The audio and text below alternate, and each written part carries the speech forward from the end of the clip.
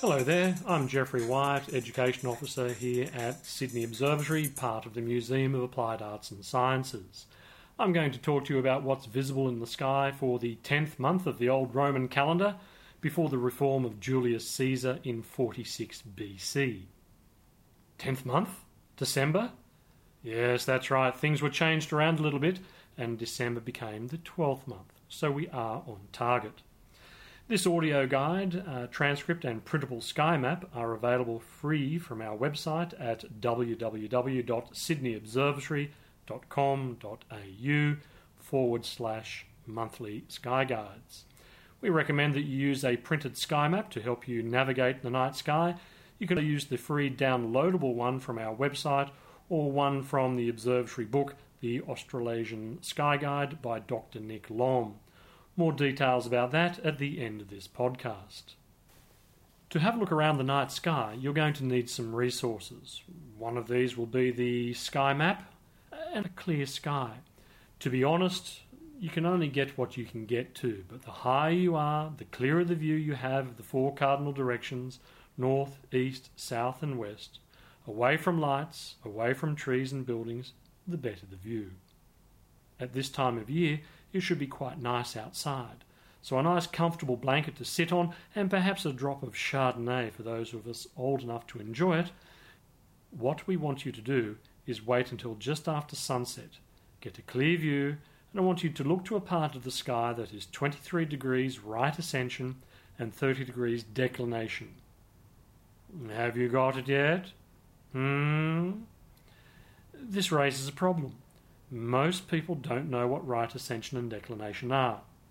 They are the astronomers' versions of longitude and latitude. It's a pretty hard way of finding your way around as well, so we need some other way for you to find direction. Most of us know our four cardinal directions, north, east, south and west, with the sun roughly setting over in the west depending on the time of year and roughly rising in the east. We can figure out north and south. We can find our direction around from the north in something we call azimuth. So 90 degrees east of north would be east, 180 degrees azimuth would be south, 270 degrees is west, and so on. That part is relatively easy. But if I were to say to you something is directly overhead, I think most people could figure out that that's 90 degrees up. Halfway would be 45 degrees. But when it comes to other angles, it is surprising how poorly we do at estimating them. What I want you to do, therefore, is to hold out your hand at arm's length. Clench your fist, but hold up your pinky. For most people, regardless of your age and your size, because the proportions are all pretty much the same, your pinky at arm's length will cover roughly 1 degree of the sky, or twice the size of the full moon. Close the finger in so you've got a clenched fist and you've got a marker for roughly 10 degrees. Now outstretch your fingers and your thumb, and from pinky tip to thumb tip you have 20 degrees. So now we have an easier way of finding our directions. I want you to go to an azimuth of 270 degrees, so that's west, and I want you to look about 60 degrees up from the western horizon. So that's 3 outstretched handspans. And what you're going to look for is the fourth of the 4 royal stars. People have been looking at stars for many thousands of years.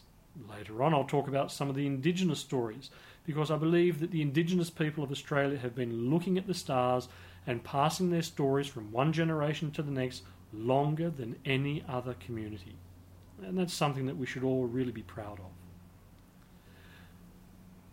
But for the time being, we're going to look for one of our 4 royal stars as was determined by the people living in Mesopotamia. That's the region between the Tigris and the Euphrates rivers as many as 5,000 years ago.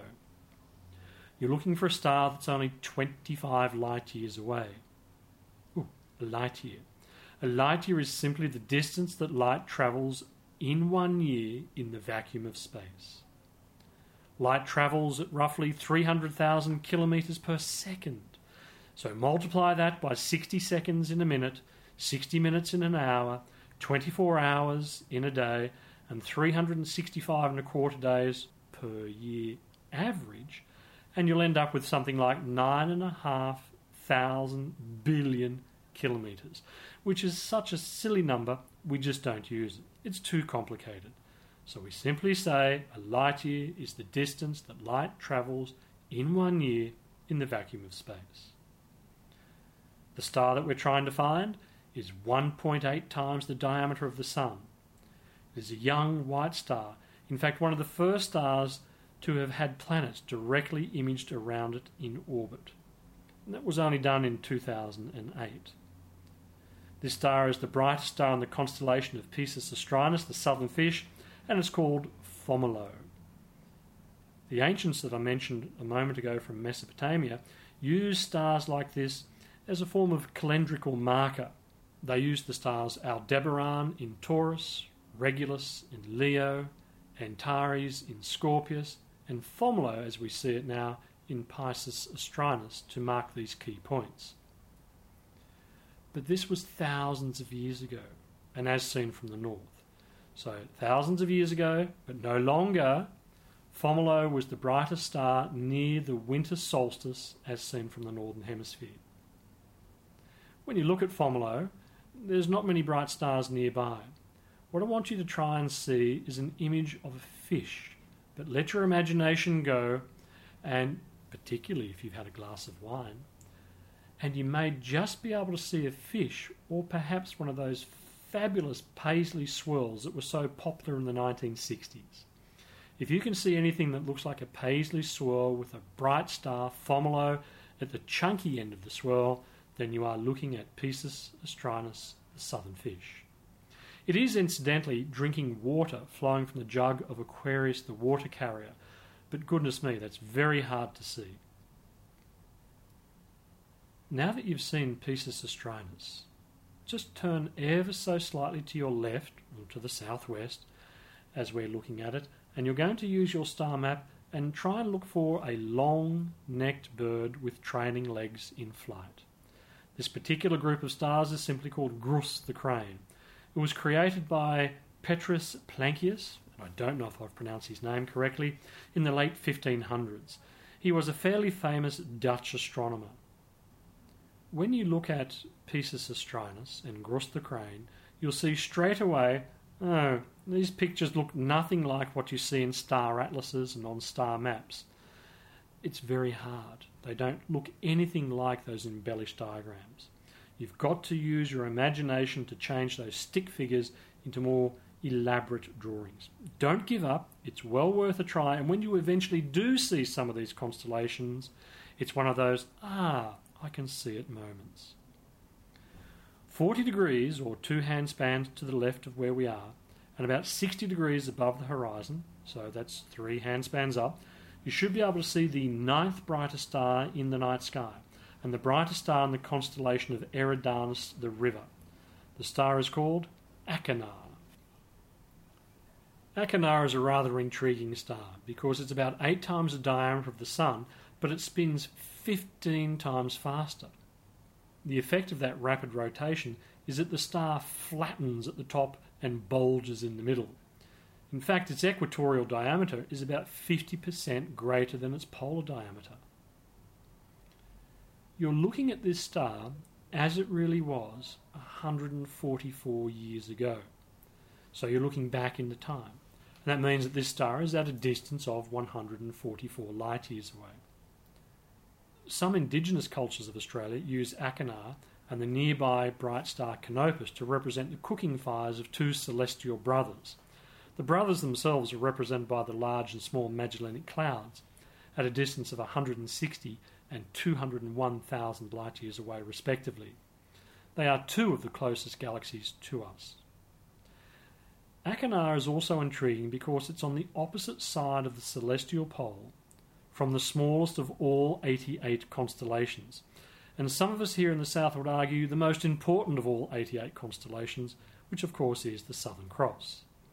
Unfortunately, at the moment it's not that easy to see unless you wait until about 3 a.m. when it'll be low in the southeast. If you draw a line from the Southern Cross through the long axis going all the way across the sky towards Achernar, then go back halfway along that line, midway, that's pretty close to the south celestial pole. It's not dead accurate, but it's close enough. As we drop down from Achernar and head towards the second brightest star in the night sky, Canopus, we're going to pass a couple of fairly important constellations. Well, they're really only important because this time of year you can't see the real Southern Cross and people get confused by what we call asterisms. Patterns of stars that look like pictures that aren't actually part of a constellation or a constellation in their own right. These asterisms that we're going to mention are the False Cross and the Diamond Cross, but they're actually made up of stars from two separate constellations, Carina the Keel and Vela the Sails. As we go past the false crosses, we're going to look for the second brightest star in the night sky, and that's Canopus in the southeast. It's about 50 degrees above the horizon, so that's 2 handspans and 1 clenched fist in the southeast. We have here a star that is 310 light years away. It's 8.5 times the mass of the Sun. It's a pretty big star. That means it's actually about 1,300 times brighter. And that makes it the brightest star within 700 light years of the Sun. Yet as we look at it, it's only the second brightest star in the night sky. I wonder why. Not only is the star's intrinsic brightness important, but it must be its distance as well. There is another star that we'll come to shortly, which is not as bright naturally, but because it's closer, it looks brighter. Canopus is a fairly famous star. It was listed by the incredible astronomer Claudius Ptolemy in his Almagest of around 150 AD. This whole region used to be part of a much bigger constellation called Argo, the ship that carried Jason and the Argonauts in search of the Golden Fleece. But over the years, astronomers actually thought it was too big, so they broke it up into 4 smaller constellations that we have now: Carina the Keel, Vela the Sails, Pyxis the Compass, and Puppis the Deck. Canopus is the brightest star in Carina the Keel. The name itself probably dates back to the time of the Trojan Wars, and according to the poems and the stories of the time, it was the name of the ship's captain. So, fair enough, we have the ship in the sky, why not have the captain as well?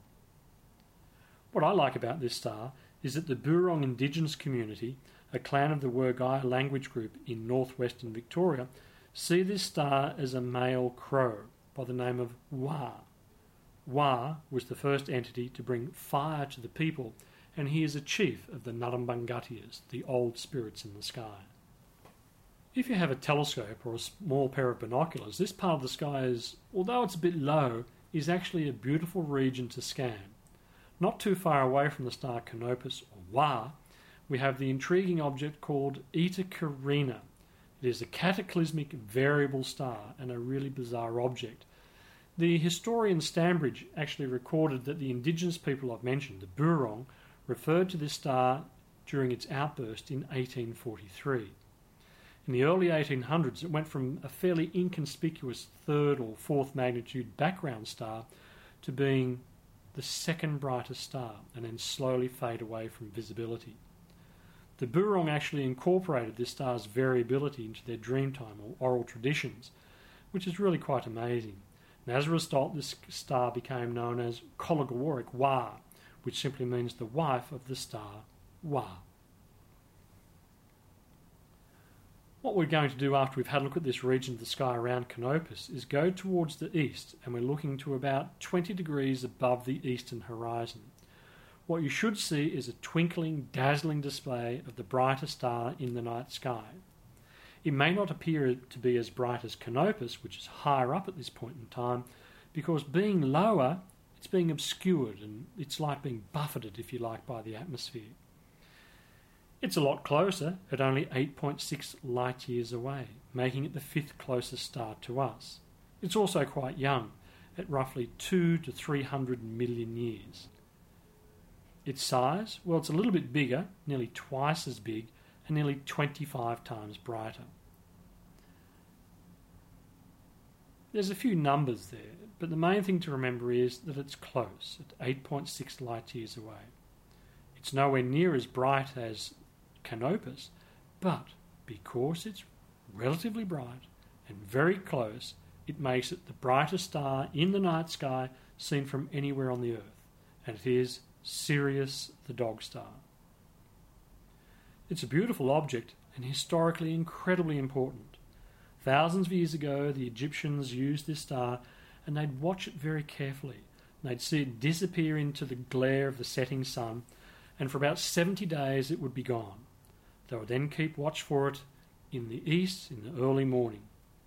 When they saw it pop up in the east, just ahead of the glare of the sun in something called Heliac or Rise, they were able to work out, on average, the length of the year to be 365 and a quarter days. Their error was just 11 minutes, and they did this thousands of years ago, which is truly an amazing achievement. Sirius is beautiful. It's also useful to work out the time of year. I should point out again that to the Buron clan it actually represents the star Warrapul, and Warrapul is a male eagle and again one of the chiefs of the Ngarrindjatjara, the old spirits. To other indigenous communities across Australia, the appearance of Sirius marked the time of the year when it was time to go looking for tasty young dingo pups. Not so good if you're a young dingo pup, but a use of the stars nonetheless. Let's continue around towards our left, or towards the northeast, and just 20 degrees above the horizon. By the way, you may have noticed that we seem to be hugging fairly close to the horizon. I'll explain a bit more about that later on. Just 20 degrees above the horizon is a fairly bright orange-looking star. We call it a red supergiant, but to most people it's not traffic light or laser red. It's orangish. Anything that you see in this part of the sky that is not white or blue, and you're probably looking at it. It's the 8th brightest star in the night sky, 1,100 times the diameter of the sun. Goodness gracious me, that's a huge object. Think about that for a moment. This little twinkling point of light that you're looking at in the northeast, 20 degrees up, is 1,100 times the diameter of the sun. And don't forget, the sun is 114 times the diameter of the Earth. You're looking at something which is enormously big. Its distance, in the order of about 430 light years. It's 100,000 times brighter than the sun. And it's a dying star. When you see a reddish-looking star, it can be one of two things. It's either an incredibly long-lived, in fact you could almost say immortal star, or it's a very short-lived dying star as we see it. The thing is, the very small, almost immortal stars, well, none of those are visible to the naked eye. So when you look around the night sky, every single star that you see that is orangish, reddish, is coming to the end of its life. It's dying. We're not exactly sure of the mass of this star, but we know it's fairly big. And as a result, when it does die, it's going to explode as a Type 2 supernova. When? Next Tuesday at 2 o'clock. No, actually, we have no idea. It could be within the next million years or so. Who really knows? It would be really cool if it did explode during our lifetime, because it's relatively close and would be spectacular to watch. However, let me assure you, it cannot possibly hurt us. I haven't told you its name yet, have I? This is one of the most unusual names in the night sky. A long, long time ago, its Arabic name was something like Ibn al-Yaza. Now, I may have that pronunciation incorrect, but that's okay. Most of us have got it incorrect, and its name has changed. Its old name meant something like the hand of the big man. It's an unusual name, and it's difficult to pronounce. What happened is that over the years this name has come to us from different Arabic communities in the Middle East. It's gone to the ancient Egyptians, then to the Greeks, then of course this rather unfortunate period called the Dark Ages, after which there was the Renaissance. When people suddenly started to discover the translations of a copy of a translation of a copy, we had all these strange star names. As a result, many of them over the years have been mispronounced. You could perhaps say they have devolved. As a result, Ibn Yaza is now commonly called Betelgeuse. Yes, I'm sure you've heard of it before. Some people call it Betelgeuse, Betelgeuse, or even just Betelgeuse. They're all wrong, but they've become so common they've been accepted. Now, as I've mentioned, it's a dying star and the brightest star in the constellation of Orion the Hunter. Australians tend to get the name of the constellation of Orion wrong, calling it the Saucepan, so that's what we're going to be looking for. You should have a lovely clear view of it at the moment, looking towards the northeast. Find the orange glow of Betelgeuse, then go a little bit higher and you'll see 3 stars in a row, close together, of equal brightness. They make up the base of the saucepan. You can go up one side, go back up the other side, and then off at an angle for the handle. And there you have it.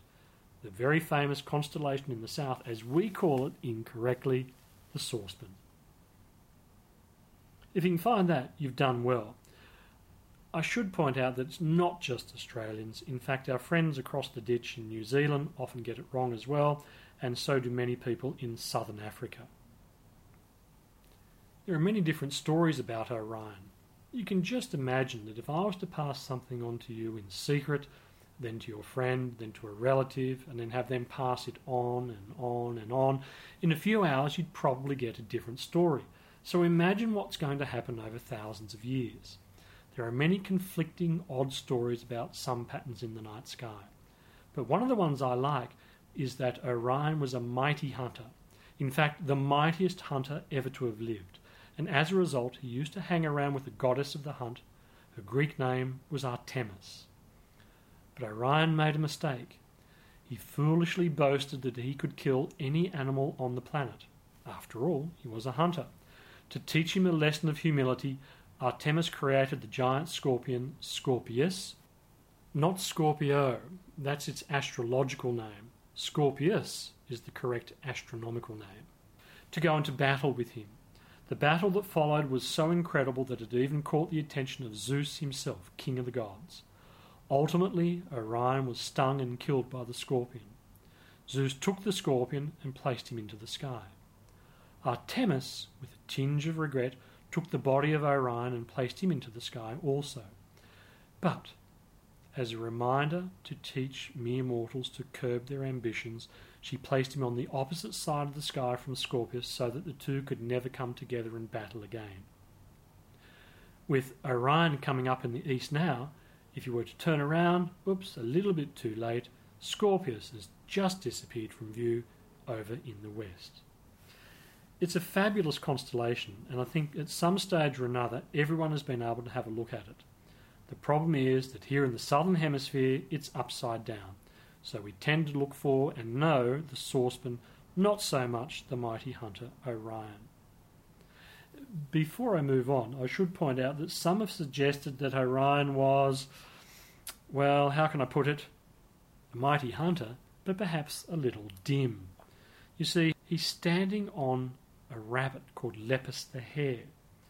How good a hunter can he be if he's standing on a rabbit and chasing a flock of doves in the form of the Pleiades nearby? Not exactly big game, are they? Again, there are many different stories.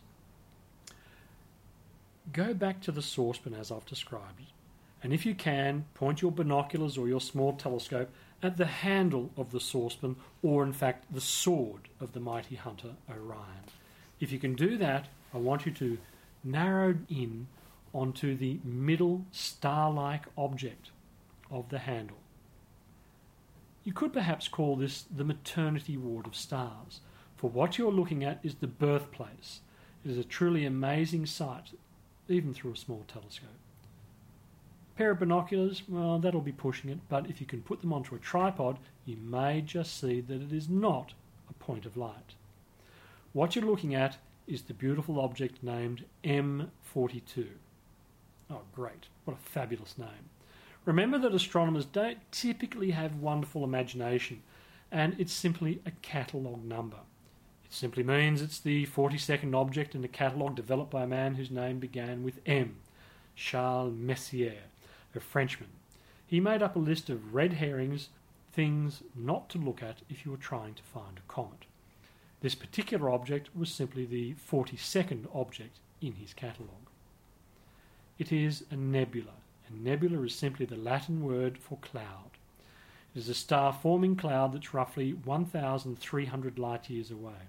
It's absolutely huge, 24 light-years across. It's part of a much larger cloud that you can't see all of unless you do incredibly difficult astrophotography. The whole cloud is called the Orion Molecular Gas Cloud. This cloud of gas and dust that we can see is being lit up from within by at least 6 baby stars, and we call them the trapezium. If you have a look, you might just be able to see a few of them in there. We believe that there's enough material to form around 700 stars at the moment. 6 of them, however, you can see relatively easily. Leaving Orion, our next stop is a little bit further around towards the northeast, and again 25 degrees above the horizon. We're looking for the star Aldebaran in the constellation of Taurus the Bull. From here you're going to see pretty much just another of these golden reddish stars, and that tells us, as I mentioned before, the star is dying. But this is also the first of the 4 royal stars. Royal stars? They were simply calendrical markers, the brightest stars next to a particular event in the sky. So thousands of years ago, from Mesopotamia, Aldebaran in the constellation of Taurus was the brightest star next to the vernal equinox, and that is when the sun crossed from the southern hemisphere into the northern hemisphere, crossing the celestial equator, marking the beginning of spring. And it used to be the start of the year. The idea of starting the year on the 1st of January, well, yeah, that was trialled a few thousand years ago at the time of Julius Caesar, but it fell out of fashion. So it's only in the last few hundred years since the Gregorian reform that it's actually come back in to being the start of the year. So for a long time, the year began in March. Constellation Taurus, star Aldebaran. This is perhaps the oldest of all the 88 constellations that we now officially recognise. It's a very important creature. A bull is not only a food source for many of us, it's a beast of burden. So it's not surprising that this animal worked its way into sky lore. Let me warn you, however, you should never actually approach Taurus the bull, because in one of the stories it's actually the king of the gods, Zeus or Jupiter, carrying his lover, the beautiful young girl Europa, off to the island of Crete. This was such a famous story from long ago that the entire continent of Europe took her name. Cool, huh? Aldebaran the star is what we call a K5 orange giant. It's the 13th brightest star in the night sky. It's at a distance of about 65 light-years away, and it's coming to the end of its life. At the moment, it's exhausted most of its hydrogen fuel in its core and has expanded and expanded and expanded and is now 44 times the size of the Sun, but only a little under twice its mass. If you scan the area around Aldebaran, it looks like it's part of a group of stars that form a large V. Well, it's not. It's actually between us and that V-shaped group of stars called the Hyades. The Hyades is an open cluster, which means it's a group of fairly young stars. They're quite young, probably no more than 600 million years old. They're about 153 light-years away. They're all, if you like, siblings, made at the same time from the same gas cloud, so they have the same chemical composition. The only variable is mass. Aldebaran sits between us and that group, so with the two-dimensional view of the sky that we have, they look like they're associated, but they're not. Go a little bit further towards the north, and we're still only 25 degrees above the horizon. You're going to see a group of young stars, yet another open cluster. But I think this one, most people would agree, is the most spectacular of all. It's called M45. Yes, it's another one of those red herrings not to look at if you're looking for a comet. But it has another name, the Pleiades. To some indigenous communities, for example from the Maralinga area of South Australia, they have a story that relates to this group of stars, and it's one of my favourites, and that's the story of the Wurigutara and the Minima-Burnie. The Pleiades, or the Wurigutara and Minima-Burnie, are about 445 light years away. So they're not exactly close, but they're very young, at less than 150 million years old. They're so cute, they're just baby stars that have just formed. And in human terms, I suppose it's a little bit like going to visit them in the maternity ward at the hospital. When you look at pictures of M45 or the Pleiades online, you'll actually notice that quite often it's surrounded by a lovely bluish glow. That bluish dust cloud, as it turns out, is not part of the Pleiades itself. It's between us and those stars. So again, the two-dimensional view that we have is a little confusing at times. To most people around the world, the Pleiades are known as the Seven Sisters. And what's really intriguing is that this idea of the Seven Sisters seems to repeat itself around the world. There are many different cultural stories that relate to them being seven sisters, including the one I've mentioned of the Wurigutara and the Minima-Burnie. If you look at them, however, you'll probably be able to see 6. If you've got really good eyesight, you might see 9. Rarely do you ever meet anyone who can say, well, do you know what, I can see 7. But strangely, they're called the Seven Sisters. Oh, by the way, if you drive a Japanese car and it has an emblem on the bonnet of a group of stars joined together by lines, you're looking at a Subaru, and yes, that's the Japanese name for this group of stars, Subaru. But to the ancient Greeks, they represent the daughters of Atlas, who carried the world upon his shoulders, his wife Pleione, and their 7 daughters. It's well worth having a good look at. The Pleiades used to be their own constellation, but for some time now we consider them to be part of the larger Taurus the Bull. Continue now towards the north and look for another zodiac constellation with an enormous number of stars. Let's count them together. In terms of bright stars, we have 1, 2, 3, and that's it. Yeah, it's actually fairly devoid of stars. And what can you make out of a group of 3 stars? Well, it's the horns of Aries the goat. Aries is the goat that produced the golden fleece that's so famous in the story of Jason and the Argonauts.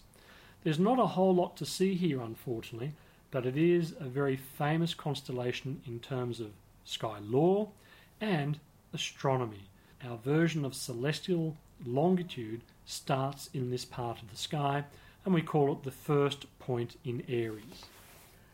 Sadly, it gets rather complicated here because the Earth does a 26,000 year wobble on its axis, and everything changes position ever so slowly. So this first point of Aries is no longer in Aries, but is now moved over into the next constellation, Pisces the fish, and heading towards the constellation of Aquarius. If I could sing, I would burst into the song, The Dawning of the Age of Aquarius. But trust me, you can listen to me on a podcast, but no one can listen to me sing. The point is that this celestial starting point, the first point of Aries, was long ago in Aries, no longer. It's moved over to Pisces and heading towards Aquarius. And it is simply the point in the sky where the celestial equator crosses with the ecliptic. In my opinion, don't waste too much time looking into Aries with only 3 bright stars. Continue past it and look towards the northwest for a group of stars that makes up a square. And what you're looking for is the flying horse Pegasus. If you're away from the city lights and there's no moon, and you have a good view towards the northwest, because it is quite low, you should be able to see the body of the horse, which of course is a big square. Look very carefully at one of our star maps and you should be able to pick out the long neck and the face of the horse. It's got 2 cute little front legs, But sadly for a flying horse, what's missing? The wings. And I can't ever see it with rear legs either. The main reason in spending time trying to find the square of Pegasus is that wrapped around it is a fairly faint dot-to-dot V shape with a little bit of a loop at either end. Oh goodness, that sounds a bit complicated, and you will definitely need your star map to be able to see this. The V shape with the loop at either end represents Aphrodite and her son Eros, or if you like, Venus and Cupid. It is the constellation of Pisces, the fish. Continue past Pisces, and we're going to finish off as we look towards the west for the constellation of Capricornus, the sea goat. It's just below Fomalhaut and very hard to see. It is the second faintest of the constellations, so you know what? It's probably a bit late for that. I mentioned earlier that we've done a bit of a loop around the horizon between no more than 30 and 50 degrees up. We haven't looked directly overhead. Well, why not? Well, because at this time of year, all the interesting stuff hangs around the edge, if you like. The periphery of Via Lactea, the Milky Way, the brightest part that we see of our galaxy, is around the horizon. The stuff that's directly overhead, such as Phoenix the bird, which is one of the 12 constellations invented by Petrus Plancius in the 16th century, or Cetus the sea monster, or some of the newer ones like Sculptor, were introduced by Nicolas Louis de Lacaille in the 18th century. These constellations are in effect astronomical fillers. There's not a whole lot up there to have a look at with the naked eye, so they're there as a way of breaking the sky up into more manageable regions, a bit like suburbs in a city. They are just constellations. So again, all the action that we've just been talking about is that band that's somewhere around 50 degrees and below, right around the horizon.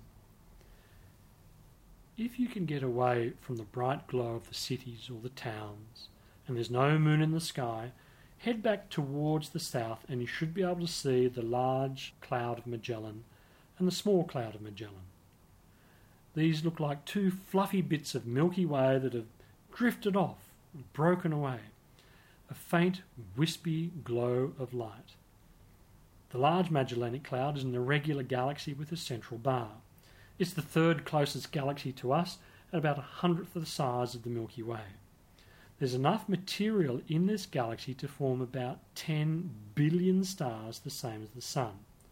At 160,000 light years away, astronomically, it's very, very close. In fact, so close, the Milky Way, the local bully of the area, is actually stripping stars away from the Large Magellanic Cloud in something called the Magellanic Stream. If you've got a pair of binoculars or a small telescope, the Large Magellanic Cloud is actually a rather spectacular object to have a look at. You'll be able to see one of the largest nebula that we've ever seen, called the Tarantula Nebula. Once again, nebula is just Latin for cloud, so it's a very rich star-forming region and well worth a look. Long, long ago, last century even, in 1987, goodness me, such a long time ago, this area of the sky was home to the first supernova visible to the naked eye since 1604. We're desperate to see another star blow up in our galaxy. Well, not too close, of course, because we haven't seen one for such a long time. The other small patch of light that you can see is the Small Magellanic Cloud. It has a mass of about 7 billion times that of the Sun and is about 201,000 light years away. To some indigenous communities in Central Australia, these two galaxies represent brothers who lived in the sky. Key events for December 2014. The full moon will be on Saturday the 6th at 11:27 p.m. Last quarter is on Sunday the 14th at 11:51 p.m. The new moon will occur on the solstice on Monday the 22nd at 12:36 p.m. First quarter moon will be on Monday the 29th at 5:31 a.m. The solstice, the point at which the Sun reaches its most southerly point in the sky, is at 10:03 a.m. on Monday the 22nd of December. Perhaps our best opportunity to see meteors for the year, with the Geminid meteor shower, occurs on the mornings of the 14th and 15th. Early in the morning, look towards the constellation of Gemini. There will be a quarter moon, but this may not have a great impact. And if we're lucky, you should be able to see lots of short, sharp streaks of light as particles of dust burn up in our atmosphere and make it glow. You really do need to be away from the city lights to get the best view, however. In the evening sky, shortly after sunset, you'll be able to see the planets Venus and Mars low in the west.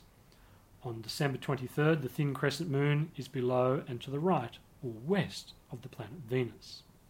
On Christmas Day, the 25th, the crescent moon is below and to the right, or north, of Mars. For the early risers, Jupiter is high in the constellation of Leo the Lion. On the 12th of December, the gibbous moon is above and to the left, or west, of Jupiter. Saturn, perhaps the most beautiful object you can ever see through a telescope, becomes visible low in the east by around mid-month. On the 20th of December, the crescent moon is to the left or north of Saturn. If you want more detailed sky maps, sunrise, sunset, moon and tide times, and a whole lot more astronomical information, we highly recommend you buy the book The Australasian Sky Guide by Dr. Nick Lom, available from Sydney Observatory and Powerhouse Museum shops. It's only $16.95 if you come into our shops. There are additional postage charges if you order online. Our website at www.sydneyobservatory.com.au has a galaxy of information about astronomy and visiting Sydney Observatory.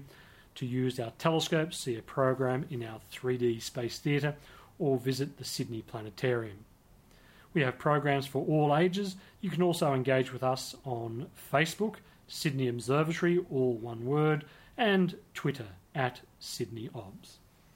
My name is Jeffrey Wyatt. I'm the Education Officer here at Sydney Observatory. This will be my last podcast in this position. I hope you've enjoyed the tour of the December night sky.